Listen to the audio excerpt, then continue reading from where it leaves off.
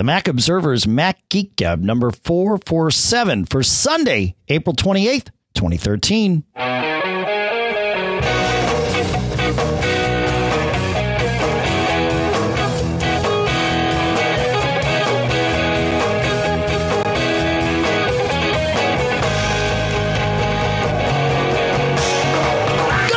Greetings, folks, and welcome to the Mac Observer's Mac Geek Gab, the show where you send in questions, tips, and yes, cool stuff found. And today, that's what we're going to be focusing on is cool stuff found. We know they're expensive for you to listen to, but we do try. And I believe today have succeeded to put in quite a few free things into cool stuff found to keep things balanced. Here in Durham, New Hampshire, sunny Durham, New Hampshire, warmer here today than it was for me yesterday in San Diego. I'm Dave Hamilton. And here in almost spring-like Fairfield, Connecticut, it almost hit 60 today. Really?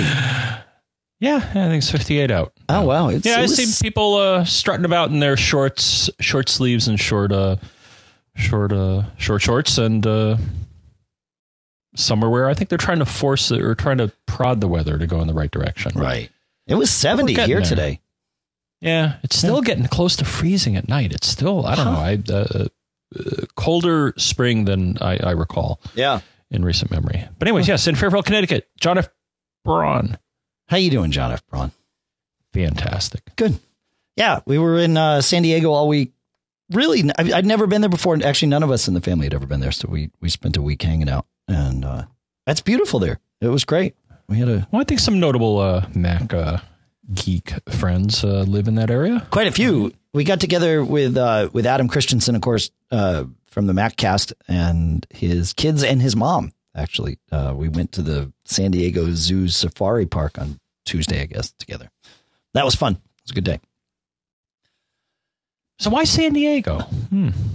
Well, yeah, because we like city vacations. We've done quite a few of them. We've done Washington, D.C. a couple of times, San Francisco, Austin, and now San Diego. And we have found them to be fun. We rent an apartment, we use HomeAway or Airbnb, and we rent an apartment and just hang out. And of course, San Diego's got great stuff to do. I mean, we did the safari park, but we also did the zoo. We did the Midway.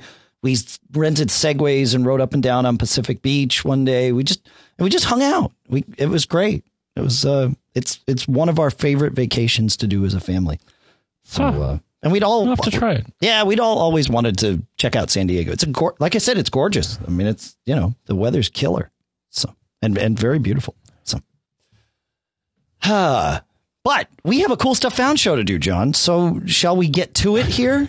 Am I intentional or not? Because you and I were tossing this around. Yeah.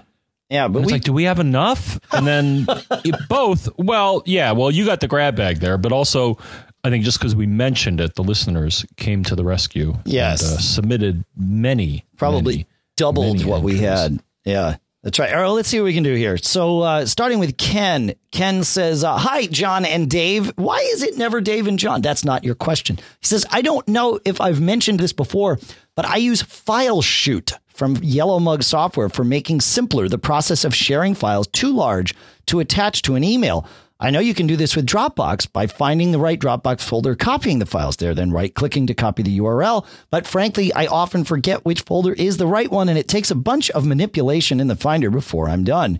FileShoot simplifies the process of sending one or more files which are zipped up into a single archive to Dropbox or any other WebDAV server, and supplies a clickable URL that you can then paste into an email message so that all the recipient has to do is click on it and it initiates a download. Simple as open FileShoot, drag and drop files to be zipped onto the FileShoot icon in the dock, and copy the URL from FileShoot. Voila. Thanks, Ken. That sounds as easy as it should be. And that's what we like. That's how we roll. And that's a good thing. And as we often do, I'm going to throw in a couple of comments here, Dave. So number one, Dropbox was mentioned, and I will offer maybe not a fish shake, but a warning. So as you know, I recently rebuilt my portable, and one thing I was missing, Dave, unfortunately, was iLife 11. iLife 10 or iLife 11. I bought it. I had my receipt, which I stored in email. I have a receipts folder like a lot of you probably do. And I found the purchase, but I couldn't find the media. And Apple did not offer me a way to download it through the App Store, which kind of disappoints me because they should know that I bought it. Right? Right. Maybe I'm being unreasonable. So a good friend of mine, I said, does anybody out there have the disk image? And it's sizable. It's, 3 or 4 gigs. And I'm like, could you, make a ISO or CDR or whatever and let me Dropbox it? And what happened? So number one, what was frustrating, I don't know if it was Opt Online or Dropbox. I don't have enough information on who to blame, but the download would, but no, so seriously, the download would terminate before the file was completely downloaded. It would just say, yep, okay, well, here's the file. It's 1 point whatever gigs. And I'm like, well, but that's not how big it is.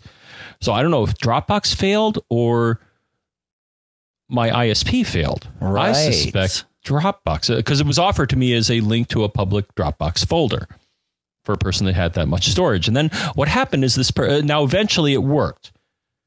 So again, I don't know if it was the ISP or Dropbox issue, but then the person who made it available to me said, oh, look, I got an email saying, hey, you know what? Because of all the activity on your public link, and I assume it was a free account, we're going to shut off your ability to share public links for a while. So just a warning to people. Wow. Now, I'm kind of upset about this because I think it was a Dropbox issue and that their connection kept dropping, and I had to keep re-downloading this. If I had just done it in one fell swoop, I don't think this person would have gotten a temporary disabling. Huh.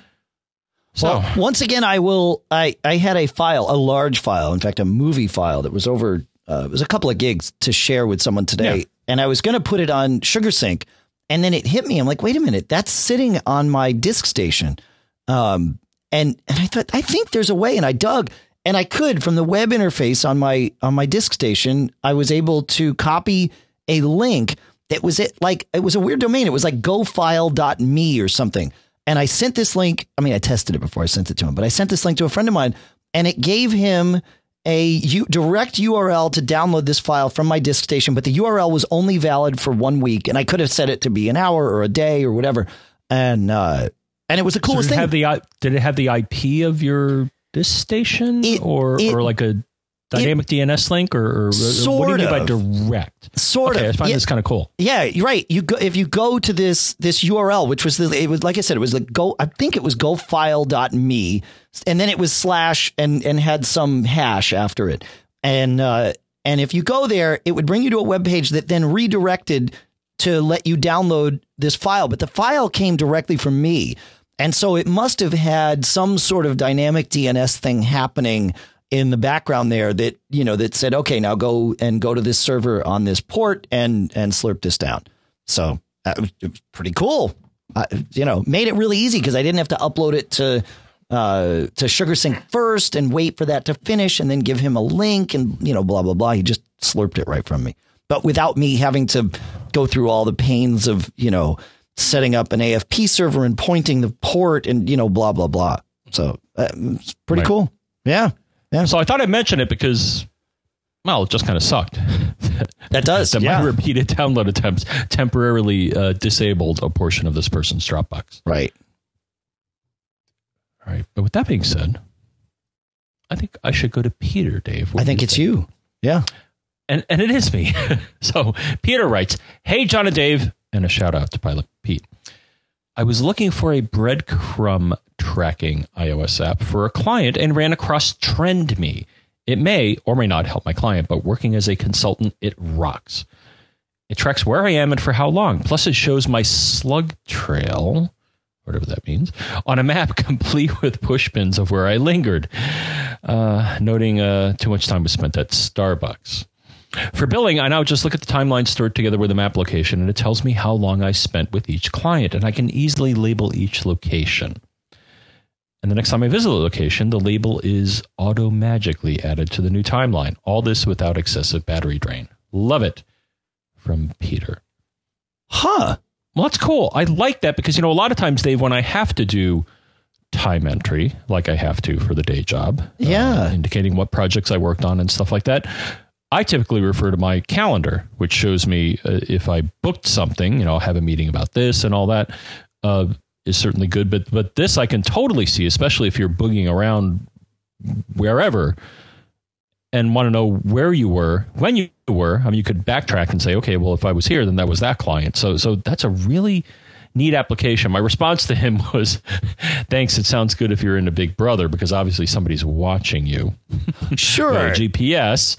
But I'll assume that the data is stored securely and all that great stuff. But, it's just, and it just makes you reflect on all of the cool things you can do with a smartphone that has GPS and this and that. And actually, so I use something similar, Dave, Strava. I may have told you about this once. I'll tell you again. It's a similar app, but it's meant for people that want to track their biking and running. And they have two separate applications, Strava, I believe. Yep. And I actually use it to map walks I take to just see where I went. And it tells you calories and all that great stuff. And it's very similar in that respect. You had hit me to Strava in a Cool Stuff Found show, I think a year or two ago, and it hit me halfway for biking. For biking, right? And for halfway through our Segway ride on Pacific Beach on whatever day it was, Wednesday or Thursday, I was like, I wonder, how far we're going and all of that. And I'm like, I'm going to use Strava, and so I turned it on, and I it was in bike ride mode. I'm like, that's fine, whatever.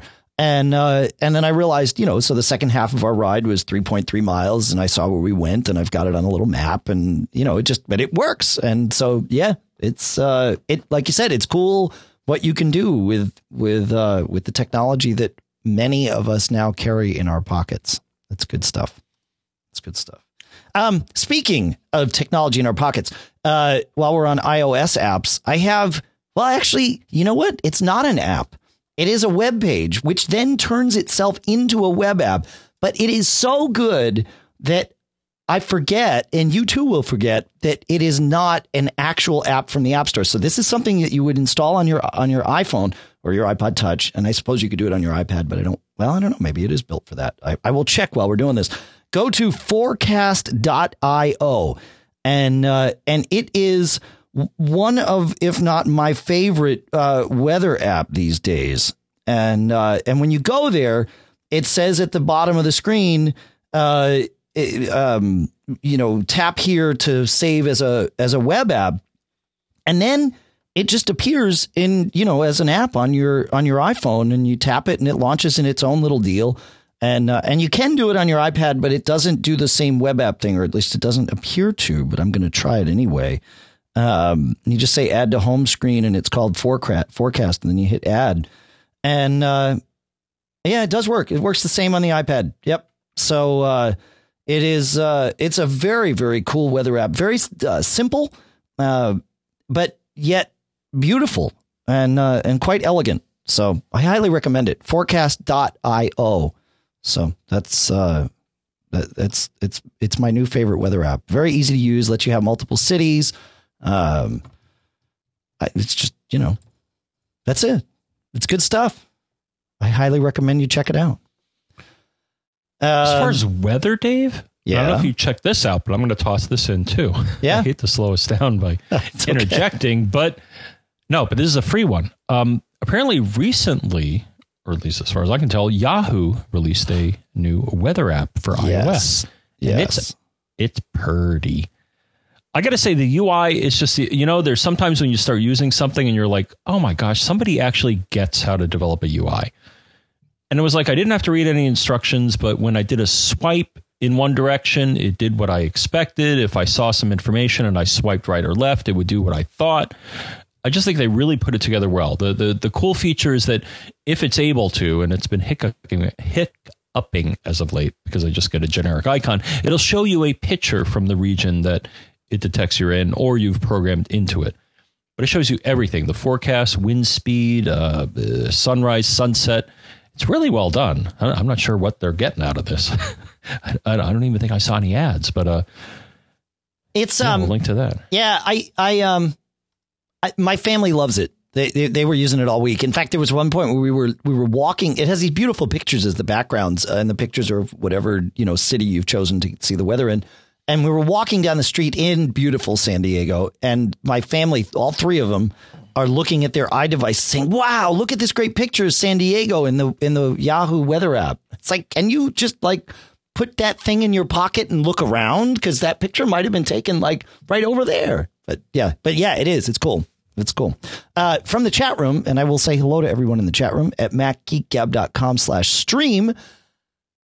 we have Mark Shepard saying to check out everytimezone.com. And I'm looking at it on my Mac. I don't know how it looks on iOS, but it looks great on my Mac. It shows you your local time and then shows you all these, like in a scrolling sort of sideways view.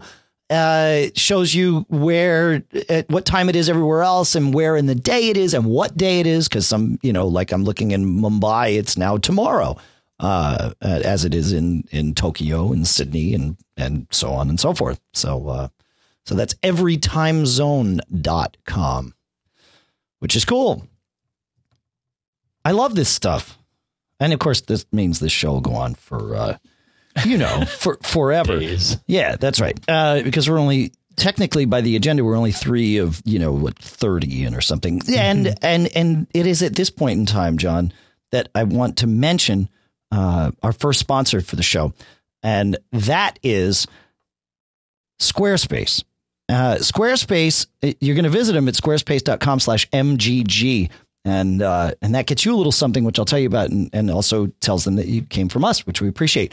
But Squarespace is it's too simple to just call them an online web host because there's so much more than that. They are they have a whole website building engine right there online. In fact, it's the first thing you do. You click get started, and the first thing you do is grab a template and start building your website. And they've got these beautiful templates. One of my favorite ones is this new one that they have called Adirondack, and it's just gorgeous the way this template works. And of course, it's not just gorgeous on your Mac or on a desktop browser, but they also have a mobile view, and you can see the mobile view as you're choosing your templates. And then once you pick the template, then you start adding data in. And of course, at this point, you still haven't even signed up for a paying account. You're just going and playing, and you can drag pictures in. They've got all kinds of good stuff. And I spent some time on the phone with them, and that's where I learned out about this Adirondack theme. They spend like 3 months developing each one of these themes, and they bring in developers and artists and get artwork together, but also all the design and the CSS, and they test and test and test like crazy. So when you pick one of these templates that's there, you're getting something that is built by a world-class web developer. And the nice part is you have tons and tons of options to pick from. And when you pick it, it's done. You don't have to wait for them to design it. But this one's cool because as you scroll down it sort of rolls up, like the header rolls up into the top, and you get more of the screen space for what you want to see. Very, very cool stuff. They have an e-commerce engine in there if you want to sell things, but it's just really simple to get a website going. If you have a WordPress blog that you've sort of hosted on your own or hosted somewhere, you can actually import all your WordPress posts right into your Squarespace page. So you're not starting from scratch, but you do get the benefit of pulling in all of your data into this new template that you like, and this whole system that's just so easy to work with. And you get 10% off if you use a special code, and that code is MGG and the number 4, because we are in the 4th month of the year, April. So MGG4. And I highly recommend you check them out. They're great folks over there. They know what they're doing, and they will take care of you. So check them out. Squarespace.com/MGG with the coupon code of MGG4. And that'll get you going. John, you want to take us to Greg now? I do want to take you to Greg. All right. I think Greg's just a great guy. I think so. He is, actually. Greg is responsible for, he could fill up a Cool Stuff Found show with just his submissions here. And some days we do, but so go. Greg says, "Hi, John and Dave. I've been using Camera Plus on my iPhone 5 because I really like that it can do the exposure and focus in different areas. The problem is sometimes I can't seem to find a spot in the image to put the exposure so it goes darker. I wish I had more control with that app. Then comes KitCam. It really has many features, like the ability to shoot a raw TIFF file and export it that way. The file is around 22 megabytes. You can also pick the focus and exposure and lock them so you can recompose the shot. Just move fingers apart and tap on the screen to to get both controls and tap on them again to lock. The really cool thing is that there is a slider for white balance and exposure, so in case you need to do it manually, which I find many times I do. It also does video, has a timer, night shot mode for slow shutter, multiple exposures, and time lapse. There are also film effects and lens effects. KitCam by Ghostbird Software. Did I paste that in our room here? Oh, there it is. And someone will put that in our chat room, folks.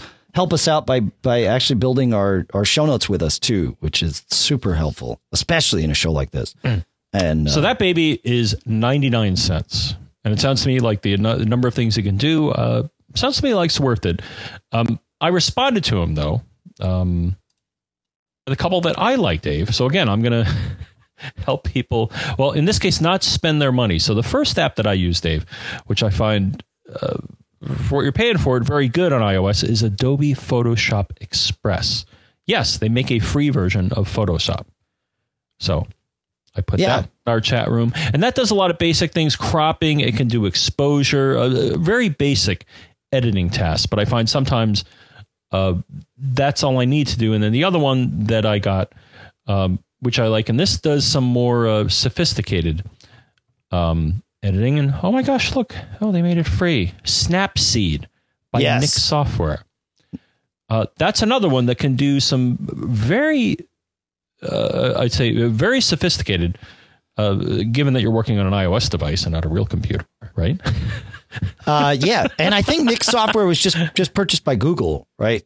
Oh gosh, last year. Oh, there we go. Yeah. When are they going to shut them down? Yeah. Well, it's. But anyway, so and I say Snapseed right now, which looks to be free, offers a more editing options than the Adobe package. But between the two of them, I find that pretty much meets my instant photo editing needs when I'm taking pictures with my iPhone. So cool.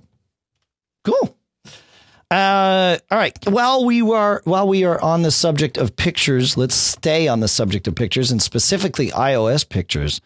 And Lauren writes, she says, let me find her tip. One quick tip.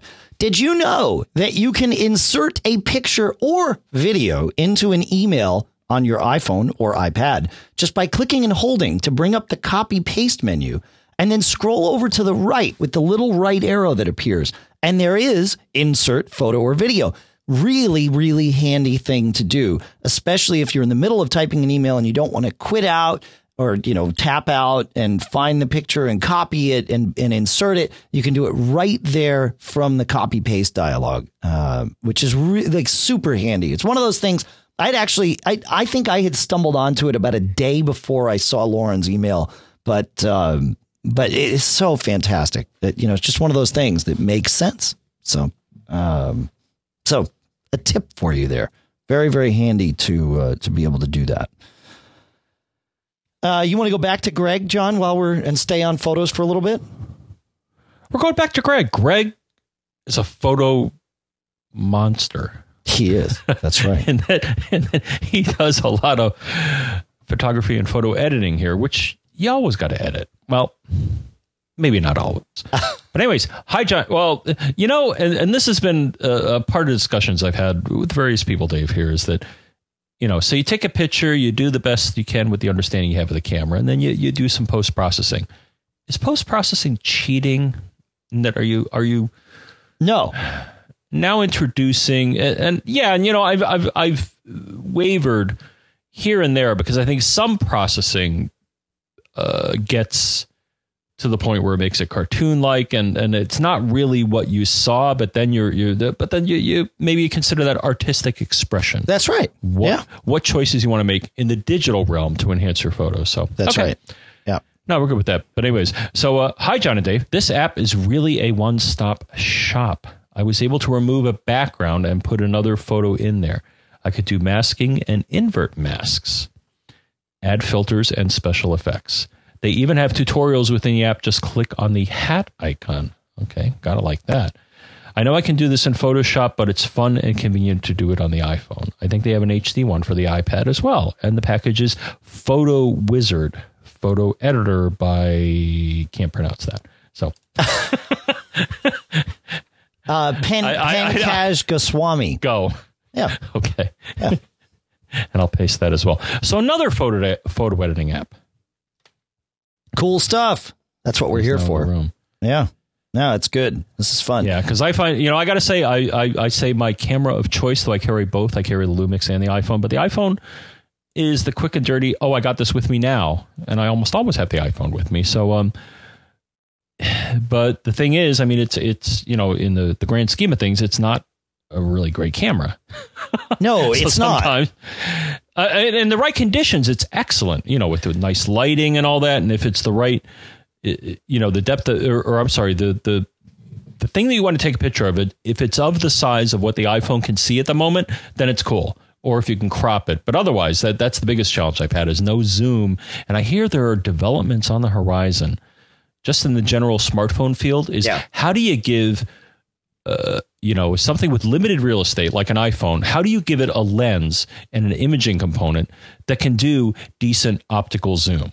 Because to me, then it would be the perfect camera. And I know people are working on this fervently. Of course they are. I look forward to it. Because to me, that's the only downside of any phone camera is that what you see is what you see. And you really can't change it other than using digital zoom, which sucks. So right. So I had gotten one of these things called an Olloclip, OLLOCLIP. I got one too. Yeah, and I'd gotten one for the iPhone 5, but I like to keep my iPhone not in a case, which is good for the Olloclip, except that starting, I guess, in January when these things started to become like semi-popular, I started putting a glass shield on the front of my phone instead of a plastic shield. I've got these glass ones, and a lot of people do, different people make them. I prefer the one from Clear Protector, the Nitro Shield. I've tried a couple. In fact, I've tried that one, and I've tried the one from Radio Shack, and I can't remember the name of what they call it off the top. Point Mobile. But the Point Mobile ones on every phone that I've put them on have had a little bubble in the middle, an air bubble that I'm constantly fighting with. Whereas this Clear Protector one, the Nitro, has never had a bubble. So I go with the Clear Protector. And I'm not sure why that is, but maybe I will ask them. But anyway, that means I can't put the Olloclip on my iPhone because it's just, the glass adds just enough thickness that it doesn't fit.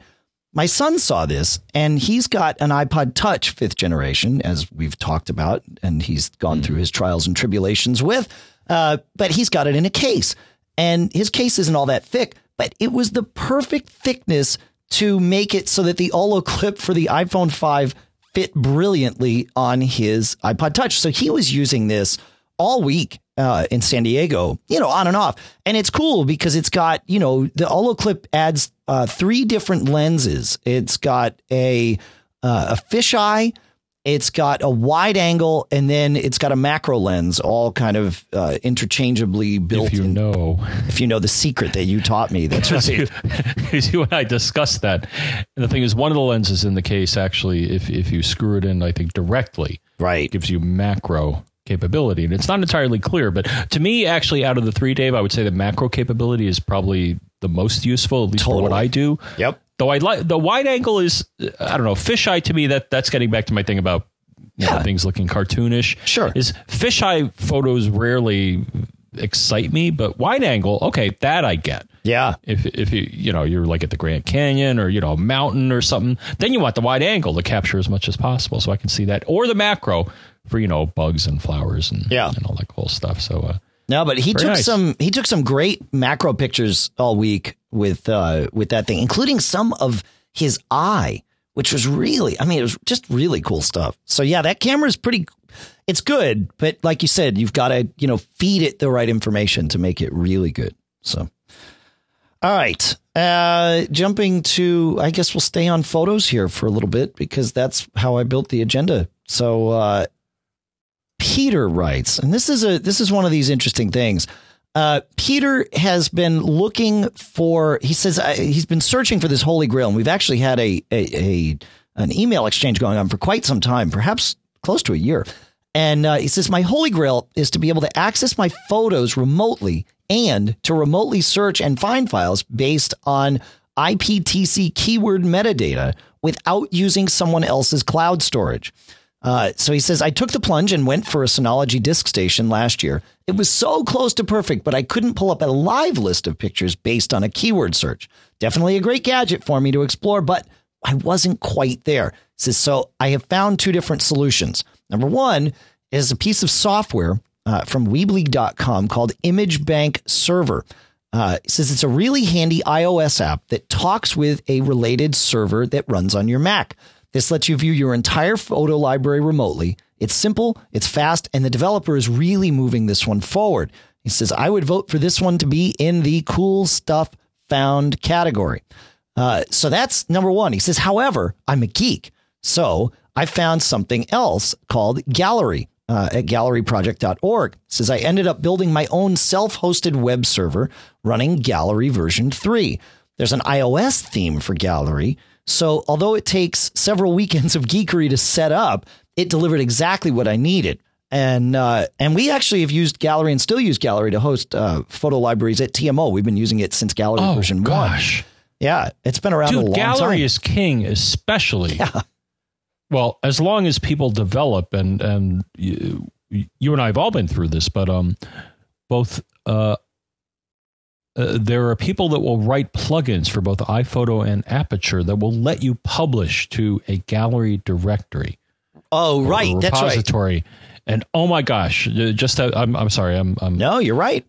I'm going into the past because I remember fondly Dave and I handcrafting when we were at early Macworld shows, HTML. So I would take the pictures and then Dave and I would sit down and craft the HTML to post the photos to the Mac Observer site. I remember, for the people that wanted to see photos of the show, and you know, the photos of the show are always a big draw, but how do you put them together nicely? That's and right. One is you could waste away hours crafting HTML, or you could use something like Gallery. So Gallery, I have just so many great things to say about it. It was a life changer. Yeah.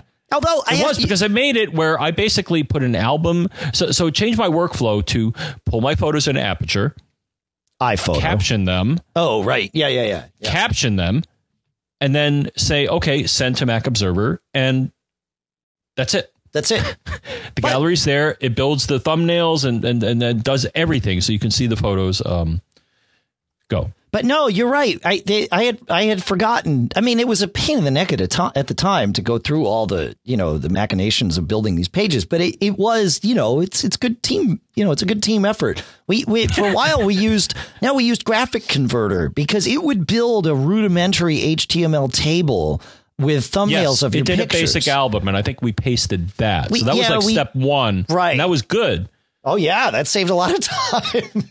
Yeah. But then Gallery makes it, again, directly from your photo management package, whether it be iPhoto or Aperture. I'm sure they offer plugins for other platforms, and you just say, okay, publish this album. Okay, done. Yeah. Now, remember we had to go through, especially the upgrade. Adam and you and I had to, scratch our heads a bit because there were some hiccups when they changed the platform. Always. That's just, that's how it goes. We love that part of it, don't we? Aren't we supposed to? Well, it's what we do. Our second sponsor for this show is Connected Data with the Transporter device. And this is at filetransporter.com/MGG.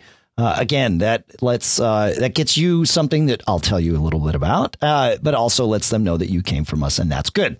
The Transporter is perhaps, for me, it is the simplest way to get what is becoming known as, or what has become known as, personal cloud. So we talk about Dropbox, we talk about SugarSync, we talk about even the Synology thing, right? Ways of getting your data synced amongst all of your computers and available, remotely from wherever you are and wherever the people that you want to get your data are.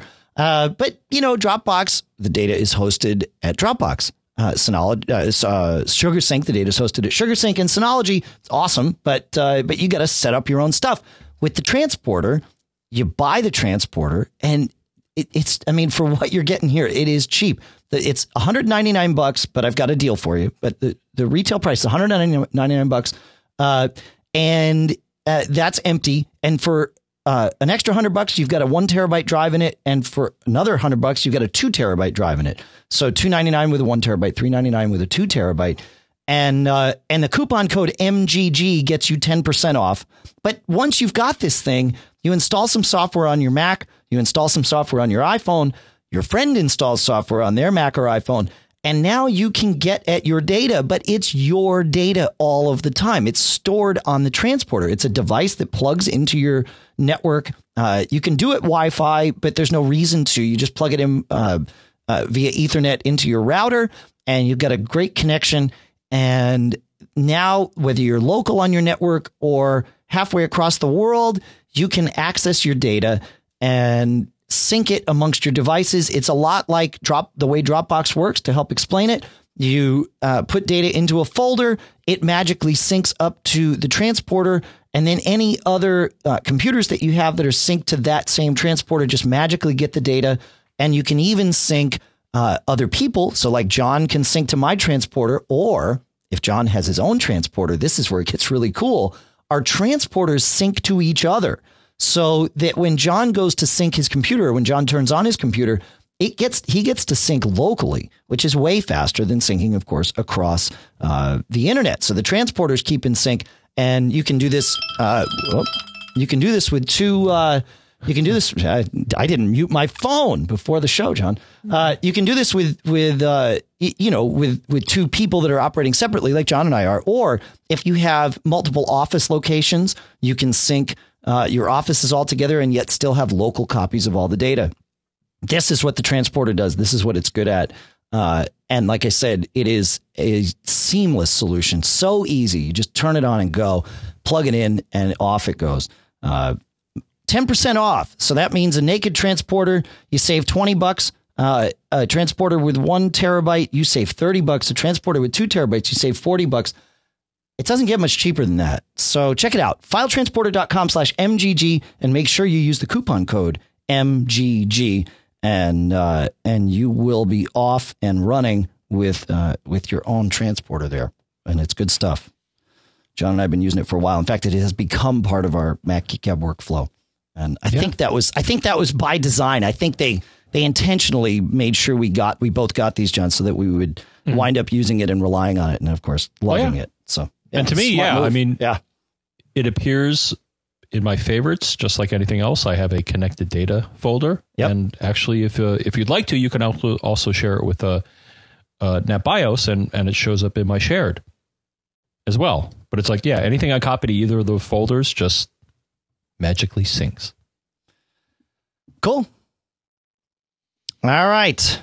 And all right. So that's filetransporter.com/MGG. And that will redirect you just to FileTransporter, but it does let them know that you got it from us. And that's answering a question in the chat room asking why it does this. So that's why it does that. FileTransporter.com/MGG. John, you want to tell us about Andreas's cool stuff tip found? Andreas, I think so.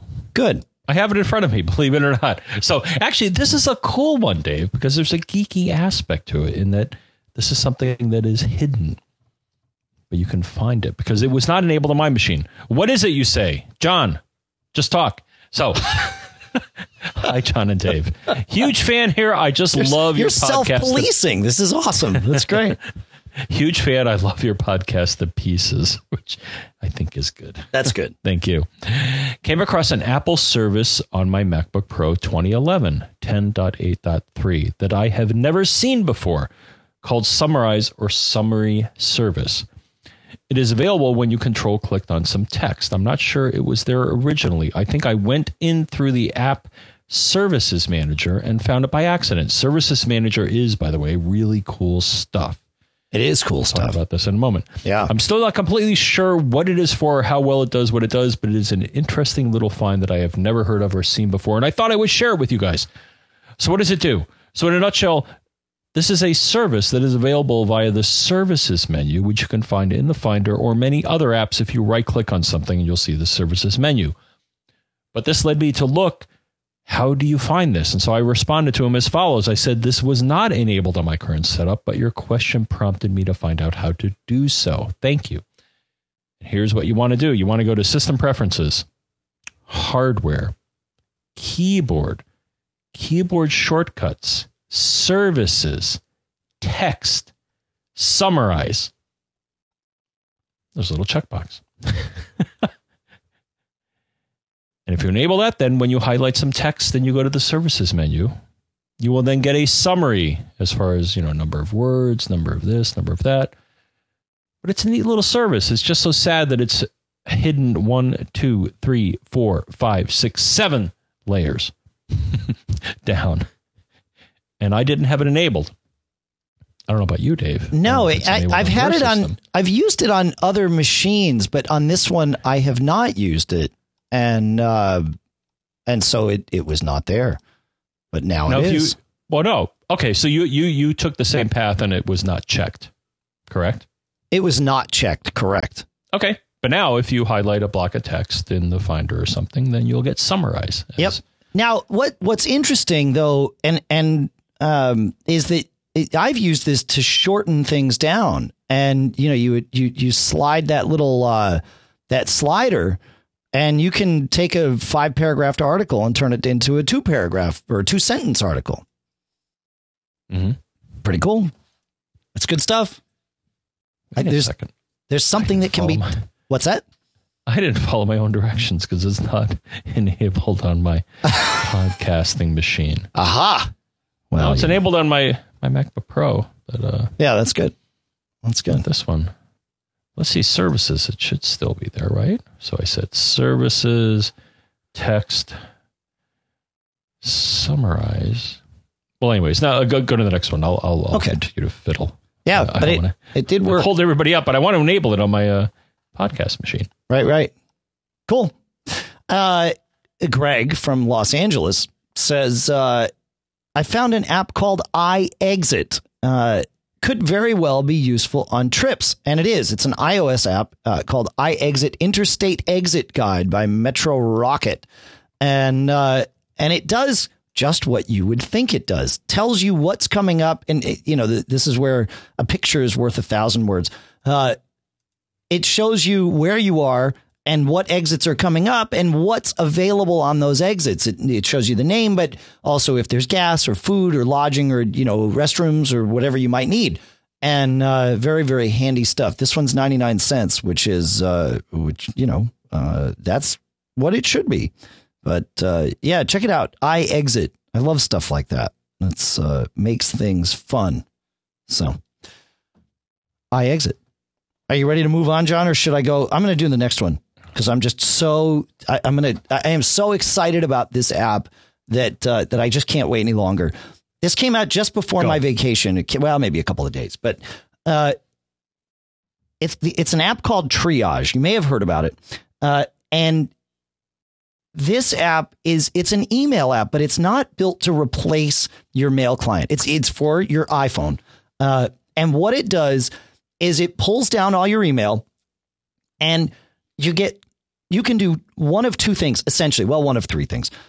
You see the message, and you see each message. It shows you all your mail in a stack, and you can swipe one direction to archive the message. If you've seen it and that's enough, and you don't need to see it ever again, and it archives it and puts it in your archive folder. And in the settings, you can set what that actually means, what folder that should be, or you can swipe it to keep it.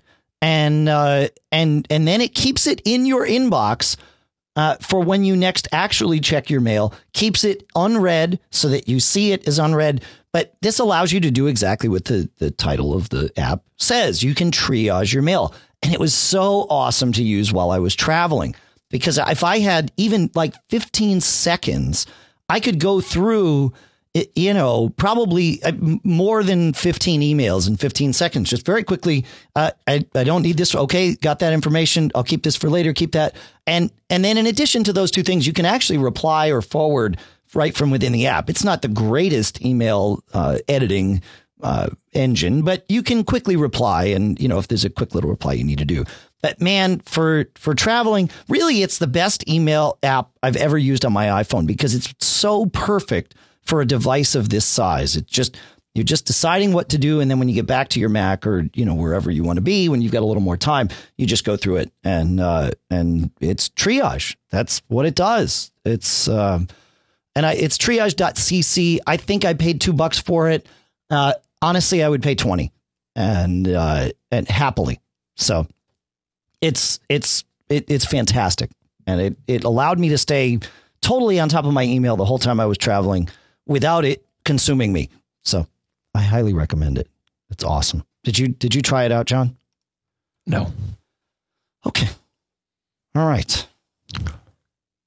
And I will say that it's some people in the chat room are talking about another app that's similar to Triage, but different in purpose, called Mailbox. Mailbox requires you to do some funky things with your email account. They made you wait in line. Were these the people that made you wait in line, Dave? Yeah, Mailbox were the ones that made you wait in line. That's right. What? I didn't use it. I want to smack somebody in the marketing department. Well, why do I have to wait in a queue to get? Because they didn't want their servers to be overloaded. They're actually storing your email on their server and managing things. So they needed to grow. They needed to control their growth. I get why. Manage their growth. Oh, okay. Yeah, manage their growth. To me, it leaned a bit towards the let's make this sound kind of exclusive. Totally. Yeah. Thread. And I'm sure the marketing people thought of this, but to me, it was kind of like, what? No, I can understand measuring and managing growth. And as people in the chat room pointed out, now you don't have to wait. But to me, it was kind of ridiculous when people had to. I mean, it was like a status symbol. Oh boy, I'm number 50,000 in line. Right. Yay. Yeah, I did it. I got in line. And then when they gave me mine, I realized it meant that I had to leave my all mail label on for my Gmail accounts in order for Mailbox to work. We've talked about that. That's bad. It's so bad that I didn't even want to use the app. It's like, nope, it's not worth it to me. That's going to, cause duplicate emails to appear on my Macs, and I'm totally not interested. So, I couldn't even tell you how the app works. So, anyway, that's what or where is next? I think you got something from Kat next, John. Cat? Right, Cat. Hold on. Oh, as far as something have to do with eggs? Eggs. All right. Hold on. All right. I have too many windows up here. Well, of course you do. Well, no, I told you. There's actually I don't know. I'll open it up here. But when I open up PDFs here, so basically my show process is as follows, is we have our folder shared on the transporter, and then I highlight a whole bunch of PDFs, and then I right click and I say open, and I don't know why. Maybe it's the version of preview on the Lion, but it opens it up in two separate windows, so I'm never sure where an email from a listener is. I have to go into both windows and type in their name or something unique to find it, and I don't know why this is, Dave. It just baffles me. But anyway, so what Kat said here, as you may already know, typing about : in the address bar of Firefox or any other Mozilla browser will provide some additional information about the browser. Some other about : items have been discovered and shared, like about plugins and about, this is the funniest, I think, about Mozilla. Wondering how many about screens there are, I tried about. This will show most, if not all, of the about screens that can be accessed. So this is what's known as an Easter egg. It's something hidden. It has no useful purpose, but it's fun and interesting. It's like if you do about : Mozilla in Firefox, you will get a reading from the Book of Mozilla, which is kind of funny. I don't know if you've tried this as of late, Dave, but we love Easter eggs. And they're hidden all the time. So Easter eggs, again, are features in software that have no useful purpose, but they're made to make you chuckle or to offer tribute to a coworker or colleague or group or whatever. And you try to sneak it past the quality control people.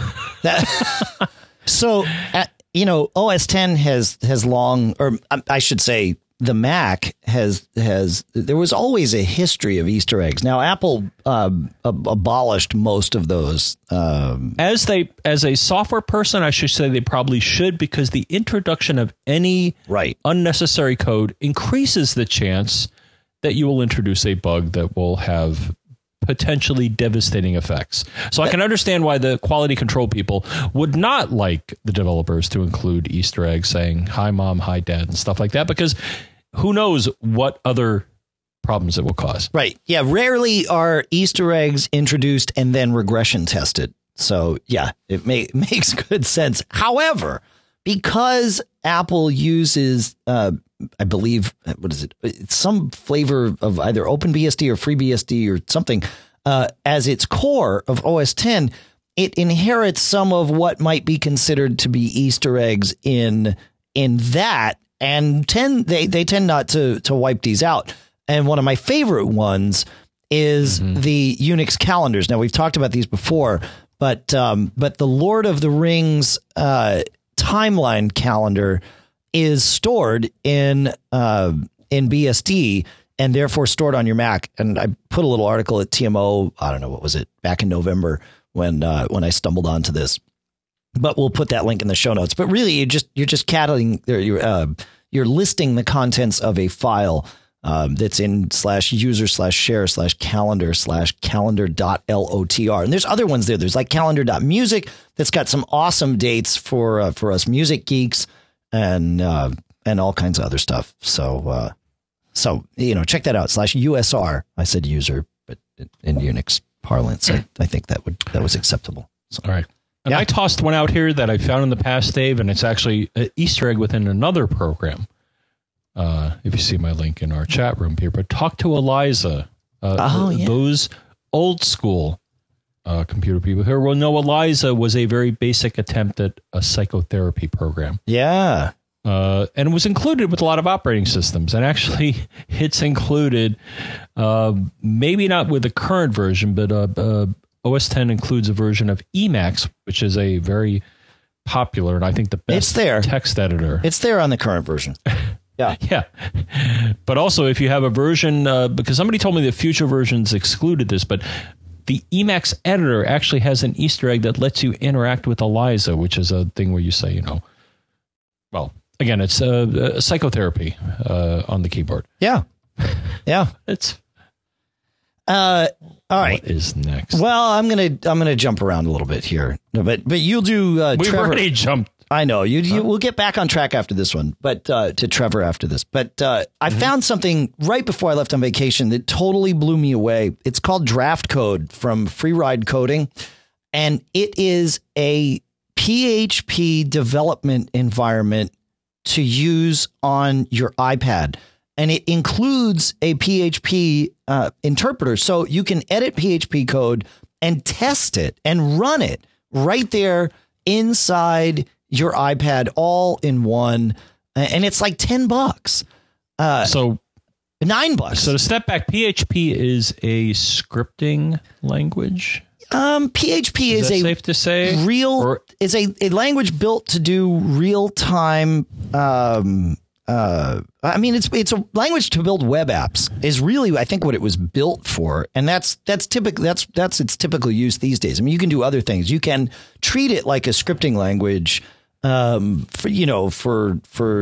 that sort of thing. But really, it's built to be an interpreted language for web apps. So you don't. So TMO definitely uses PHP scripts. We have all of right now we use Expression Engine, which is built in PHP on the CodeIgniter framework. But even before we used a third-party content management system, the one I wrote for us initially was also PHP. And you just code, and then this stuff works on the web. I mean, you need to have a PHP built into Apache, but that's kind of almost every Apache install has that now. So it's sort of how it works.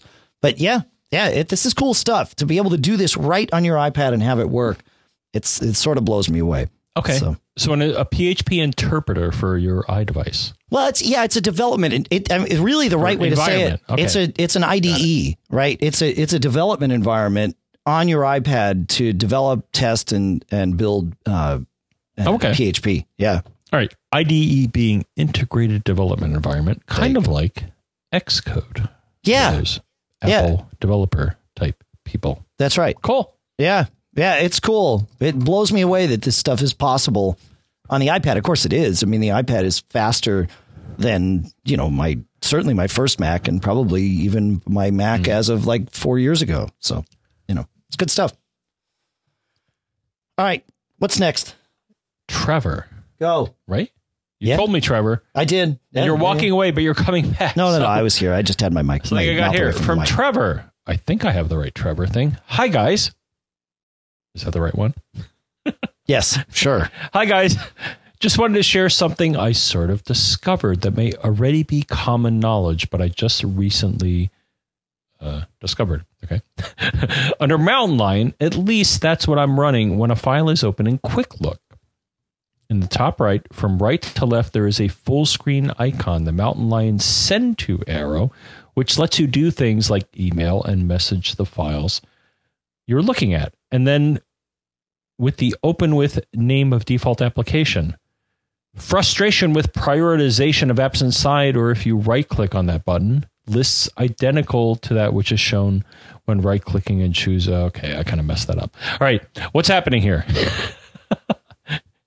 So, what he's pointing out is that similar to OS X, where you right click on an application or a document, and you are then given a list of applications, one preferred and then others optional, you can do the same thing in this dialog, in the Quick Look dialog, but you have to hold down. I guess what he's saying is, let me find here, is it Control?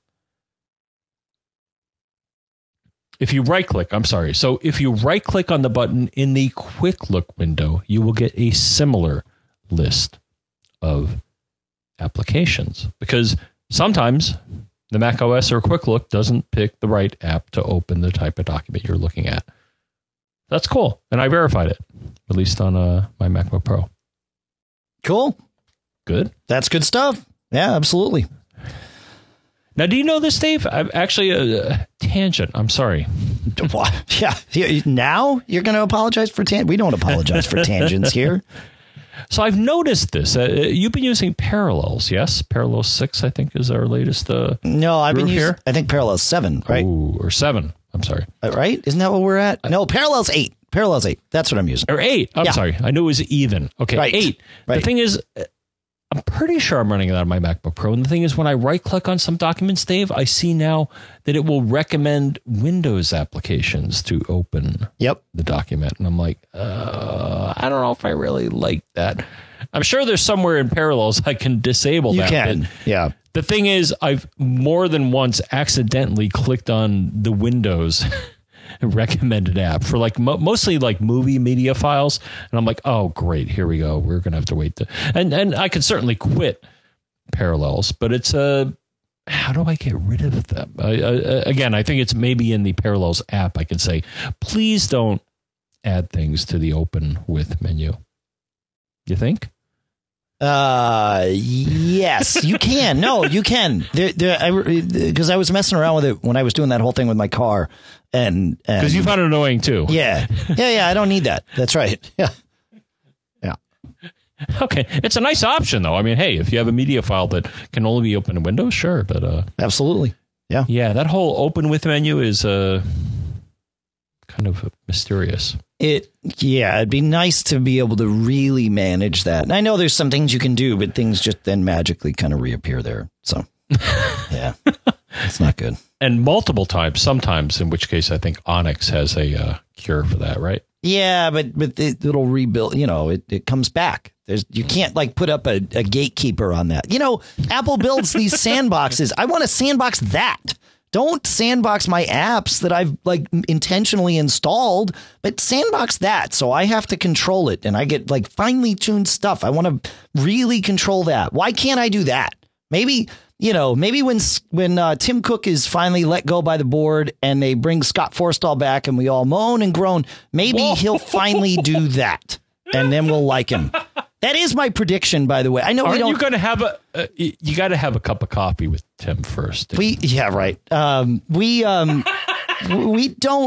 typically get into the news and predictions and all that stuff here, but I hated Scott Forstall for what he did. He got a lot of power because he did well with iOS, and then of course he ran rampant all over OS X and sort of ruined things. And people at Apple hated him for it, and then he left.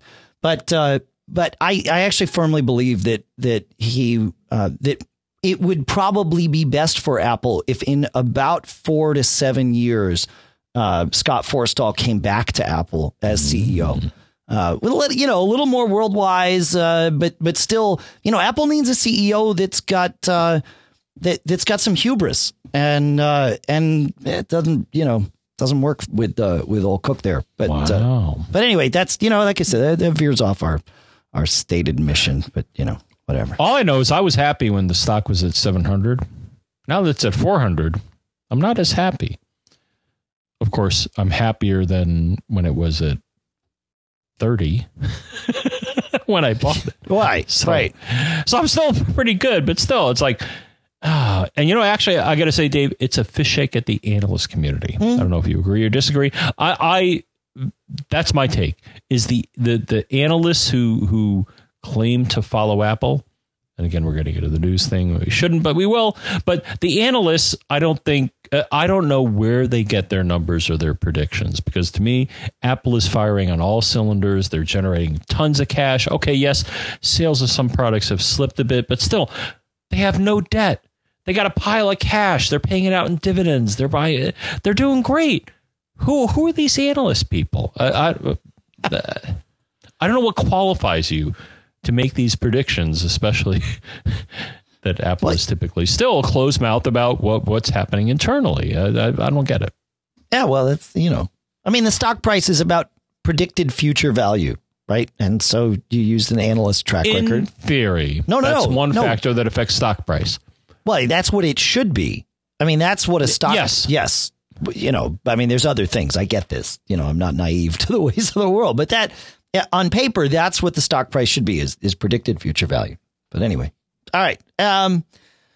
So we're going to have to jump around here because there's no way we're going to get through this. But I'm going to talk about one thing that's my. Don't jump, yo. I'm jumping. One of my favorite things here is called the Charge Doctor, and it's from Digital Innovations. The people that they make all kinds of cool stuff. But the Charge Doctor is really cool, and it's out now. I have one of these. So I saw it at CES. You could have seen it at CES. I think it wasn't hidden or private. I don't think. But now I have one. And this Charge Doctor, what it does is it looks like a little USB pass-through device. And it is a little USB pass-through device. But when you plug your iPad into your Mac, it only trickle charges the thing, and you'll see when it's open, you'll see, when your iPad's on, it says not charging in the upper right hand corner. And that's because it's only providing like 1 amp of power, and the iPad wants 2 or will take 2 and will charge faster. Well, the Charge Doctor tells your Mac, go ahead and give me 2, and then passes that through to your iPad. But it's intelligent. So if you plug an iPhone into this thing, it'll only pull as much as the device actually can use. So it's not going to, overload things or anything like that. Obviously, it will draw more of your Mac's power, but especially if it's a desktop Mac, who cares? So for $30, you can turn your Mac into a true iPad charging station, and it works flawlessly. I've used it on USB hubs. I've used it direct connected to a Mac, and it's great. So it's $29.99, but it's the Charge Doctor. So there you go. John. Next. No. Bradley. You can do whoever you want. Well, that was the next in the queue. Yeah. Okay. That's fine. To go to my multiple. You know what? Do Michael, because he's sitting in the chat room and he's got a good one that will bring up some good stuff here. Wait. He's in the room, but did he write in an email? He did. Yeah. He's the one with the about the battery. Ah, excellent. Okay. Yeah. I'm on the same page. Good. Sometimes I see it as magic. So, from Michael, he sent in a link here, which is a monoprice item. And we'll put it in our room here. But basically, do you need a rechargeable battery? Do you need one with a lot of capacity? Well, I think Michael found something that looks pretty darn cool. It looks about the size of an iPhone. It's a step back. Okay. 5,000 milliamp hour battery. That's crazy, man, because that's Well, actually, I'd say, Dave, we were just talking about iPad. That's probably about the capacity of your iPad. Right? No, my iPad's like 12,000. Oh, okay. So, but definitely more than an iPhone. iPhones, I think, are typically around 2,000 or so. Yeah, right? Yeah, 2,400 or something like that. Yeah. Okay. Yep. So basically, he recommends here monoprice. So he says this is like so many other rechargeable batteries, 5,000 milliamp hours, which isn't the highest, but it's small and easy to carry. What separates it from the rest is that it's from Monoprice, so it's cheap, or as I like to say, inexpensive. That's right. And it can be charged via USB. This means that you can change it practically anywhere, or charge it practically anywhere. You could, in theory, daisy chain a few of them and charge them all at once. That's crazy talk. Yeah. Based on what I see here. So again, it's a iPhone-sized rechargeable battery, 5,000 milliamp hours. That's cool. $21.71 is the price. $21.71 for this. Huh. Yep. Because mine that I got a while ago, and I think they still offer them in different versions. What's the Richard Solo 1800? Yeah, but that's like way expensive. It's like $50. Yeah. It's like $50 sure. for 1,800. Well, Dave, the Richard Solo 1800, I got to say, in its defense, it does offer two cool additional features. One, a LED flashlight, but two, a frickin' laser. That's right. Yes. There you go. And I don't know, having a red laser, I don't know, makes it kind of worthwhile. But yeah, no, but I bought a bunch of them, and actually they closed them out, and I think they reintroduced a newer version, but they were like, for $20, actually, this is, assuming it doesn't, burst into flames, is a better value. I've got a couple of these things, of the Monoprice batteries, and they're awesome. Really? Cool. Yeah. Oh, okay. But they now have a 9,000 milliamp hour battery at Monoprice for $38.92 for that one. So I'll put that in the show notes too. Yeah, it's good stuff there. This kind of stuff from Monoprice has worked out really well for me. And I guess, say, Dave, when we had our hurricane action here, one of the saving graces is that I bought some of these extra, it doesn't matter who, I don't think, but I bought like 4 of these Richard Solos, and I had them in like reserve, and I charged them all up when I heard the hurricane was coming. Yeah. And that was my primary computing environment for that point in time was my iPhone with rechargeable batteries. There you go. Yeah. And like I say, any device that I own, Dave, whether it be my MacBook or my iPhone or whatever I'm carrying with me, even my digital camera, I always have more than one battery, because that's just crazy. Yeah. No, it's good. Yeah, it's good. Somebody in the chat room Somebody in the chat room put one in. It's got 2 USB ports. It's a 10,400 milliamp hour battery. And the price is $60. So that works for me. I can deal with that. I'll put that link in the show notes too. It's from JackeryUSA.com. So, yeah.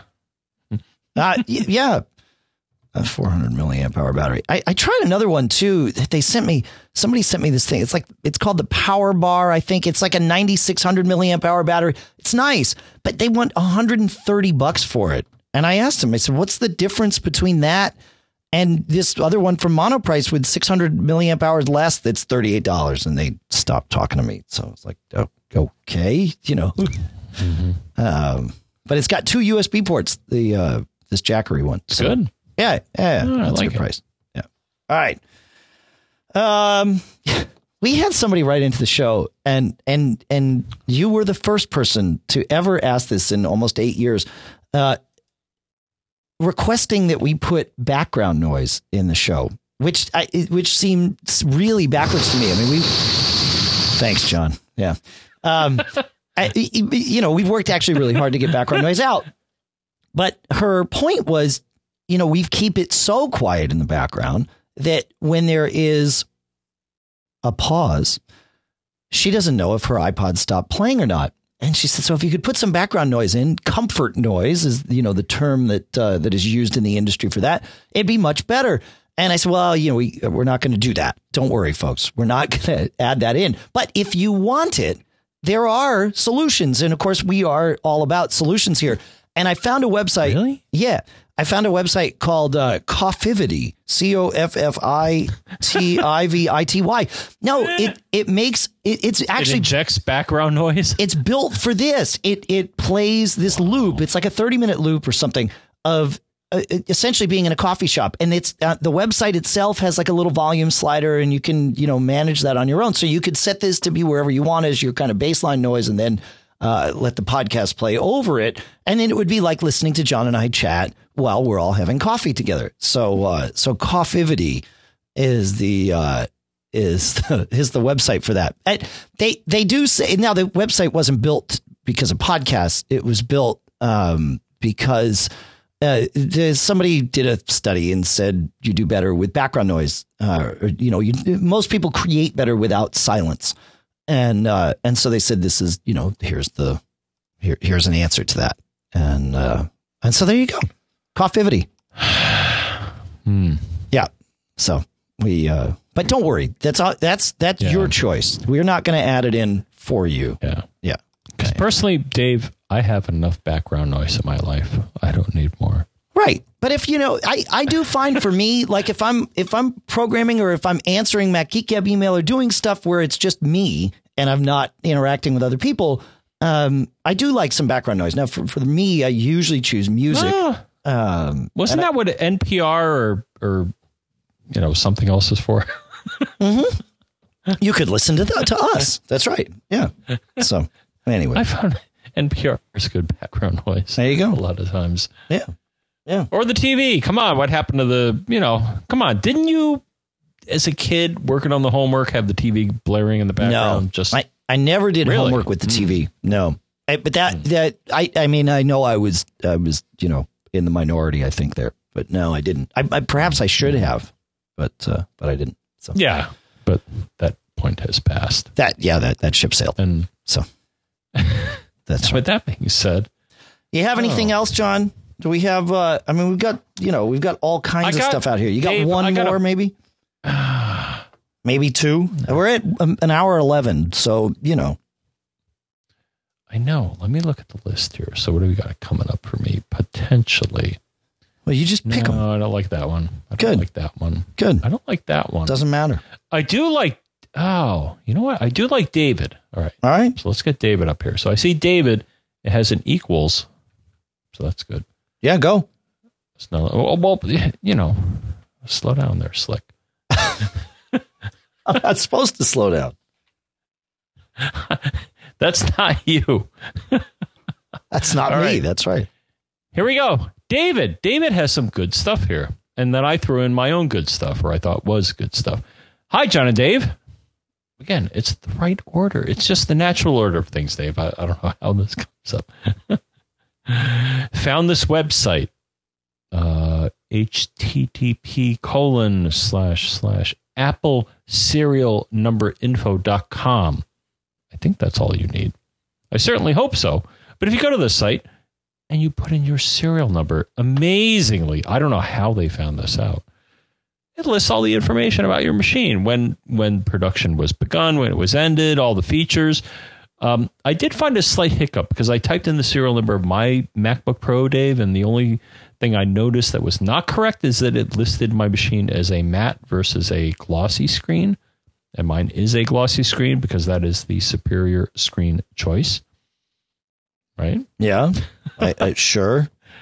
So I was trying to create some controversy, but you're too good for that. And basically it takes the Apple serial number and produces a report based on the product. Very useful. I use it to find the battery that I needed for my MacBook Pro. So that's cool. I would say that site, in addition to Mac Tracker, that is my favorite for getting info because it's very accurate, especially with info that Apple provides versus the truth. Right? Yeah. And Apple lies. Well, I don't know if they lie, but they withhold the truth. It's like, yeah, you can only, like my machine, Dave, you know this, and I think you had the same class of machine. They're like, yeah, I can only take 4 gigs of RAM. And it's like, well, no, it can really take 6. So why don't you say this? Right. Right. So things like this are good. Now, the other thing I want to point out here is, Dave, I don't know if you've used this in a while, but if you haven't used this, so if you own Apple products and they ask you to register them, please do so, because if you do so, you get a big bonus in that you get your product listed on this site called supportprofile.apple.com. And it lists when your product was registered. If you're still in warranty, there's even a magic button where I used this once where you click on it and Apple, if you're in warranty, will call you to help set up an appointment or a mail back for servicing your product. It's between these two sites, I would say, between these three things. So one, Apple serial number info looks very good, looks to be ad supported. That's cool, I guess. Number two, Mac Tracker. And then number three, supportprofile.apple.com, which is a list of things that you have registered with Apple. I would say between those three, Dave, that's everything you can know about your computer. There you go. Warranty status and how to fix it and yeah, good stuff. Thank you. All right. I got two to do real quick here. One is findmycarsmarter.com. Adam sent this in. It's a thing that you plug into your cigarette lighter, power outlet in your car, and it really communicates Bluetooth. I can almost see this. This is so cool. It communicates Bluetooth with your iPhone. And so when it disconnects from your iPhone remembers the last place that it was when it talked to this device. And then it remembers where your car is automatically without you having to do anything, remembers where your car is in, big parking lots and things like that. So that is cool. That's findmycarsmarter.com. It's just, trying to bring it full circle here. That's sort of like we were talking about at the beginning, just these things that take all this technology that we have and use them in creative ways. So that's Bluetooth is odd because I've been doing some Bluetooth work as of late, and it's really underutilized, I think. Yeah. For the most part, it's used for, your earpiece and appearing to be the Borg when you're in public and stuff. But other than that, well, it's Bluetooth, great. It's great in the car for audio. Bluetooth audio in the car. Okay, especially you, because you like to, yeah, because you like to talk in the car, and I would no. I'm talking about for music. Bluetooth audio is fantastic. Your music, yes, okay. Yes. So for audio streaming and headsets, I'd say Bluetooth is the cat's meow. But for other things, it really hasn't gotten the exposure I think it should. Yeah. And then lastly, but certainly not leastly, is I'll call it a gadget, stuff that I got just before I left. And it's, you've probably heard of Scotty Vest, John. I got one of their new Tropiformer jackets. So Scotty Vest started with the original Scotty Vest, and it's all the same stuff. The idea is these jackets, and this is the Tropiformer is a jacket that can turn into a vest with some really cleverly built magnets. So you're not buttoning and driving yourself crazy when you take the sleeves on and off. But really the coolest part is all the different purpose-built pockets that it has in it for holding all of your devices. Your iPhone, it's got a pocket for your iPhone that has a clear sleeve over it, and it's built inside the pocket that you would put your left hand in. So you can actually grab the iPhone with your left hand inside your pocket and see it without having to take your iPhone or your hand out of your pocket. It's cool. And then on the right side, there's a sleeve that fits a full-size iPad, and you don't see that you've got an iPad in your coat. It's the most amazing thing. And it's a lightweight jacket, kind of like windbreaker-ish. It's got spots for cameras and sunglasses, and you can snake your earphones up through it so that you can plug them into your iPhone, which is in the special pocket, and then plug them into your ears, obviously. It's a very, very cool thing. It's got a hood, and like I said, it's got the sleeves can just pop right off, but the way it does it with magnets, they come on and off.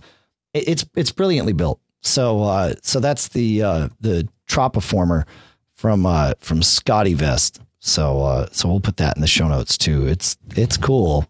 I know it sounds geeky and crazy, and it is. That's why, Who's Scotty? Scott is the CEO, the founder. Okay. Yeah. I thought it was maybe a nod to No.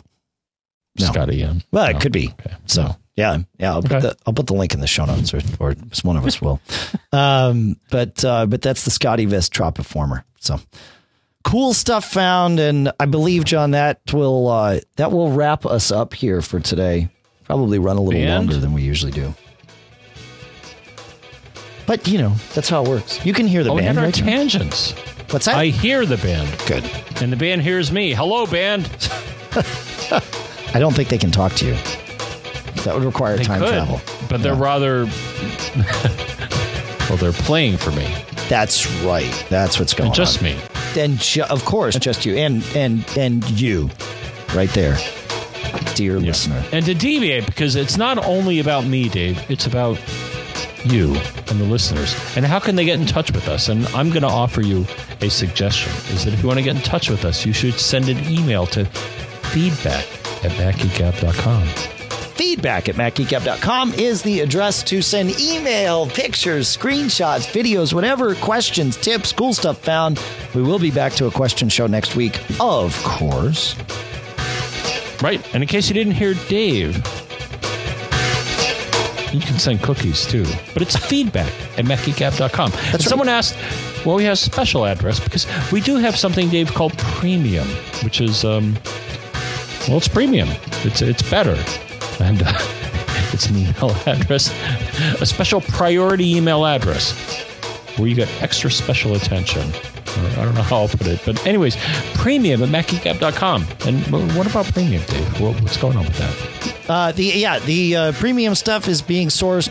We told you we're having we're figuring this out for the first time, and we want to make sure we do it right. But I think by the end of this week we should be squared away, and shipments should be.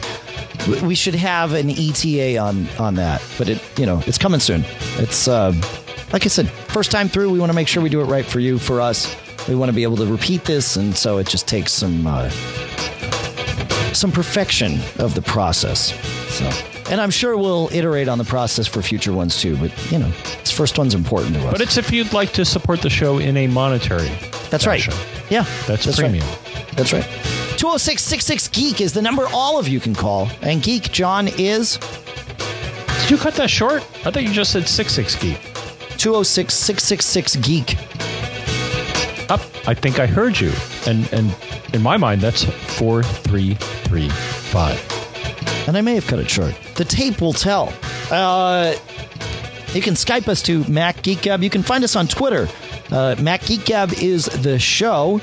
John F. Braun is him. Dave Hamilton is me. Pilot Pete is the guy that is in Hawaii right now and flying back. So he couldn't join us. Although I think he was in the chat room. I know he was in the chat room. Hi, Pete, and of course Mac Observer for all the headlines from TMO. I hope he wasn't flying in the chat room, because that would probably be violating FAA regulations. Probably so. And I don't think he is. I think he's on the ground. No.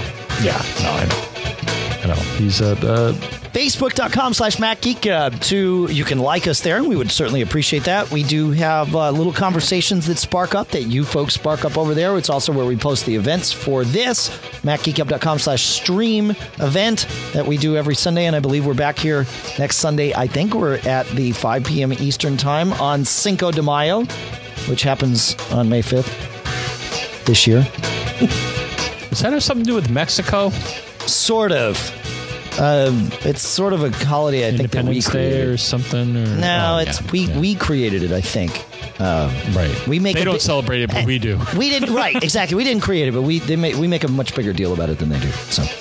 And that does it. All right. We want to thank Michael Johnston from both the We Have Communicators podcast and GetAppler.com. I do want to get Michael on the show to talk about that, so maybe we'll do that real soon now. And CashFly, of course, with with all the bandwidth to get the show from us to you.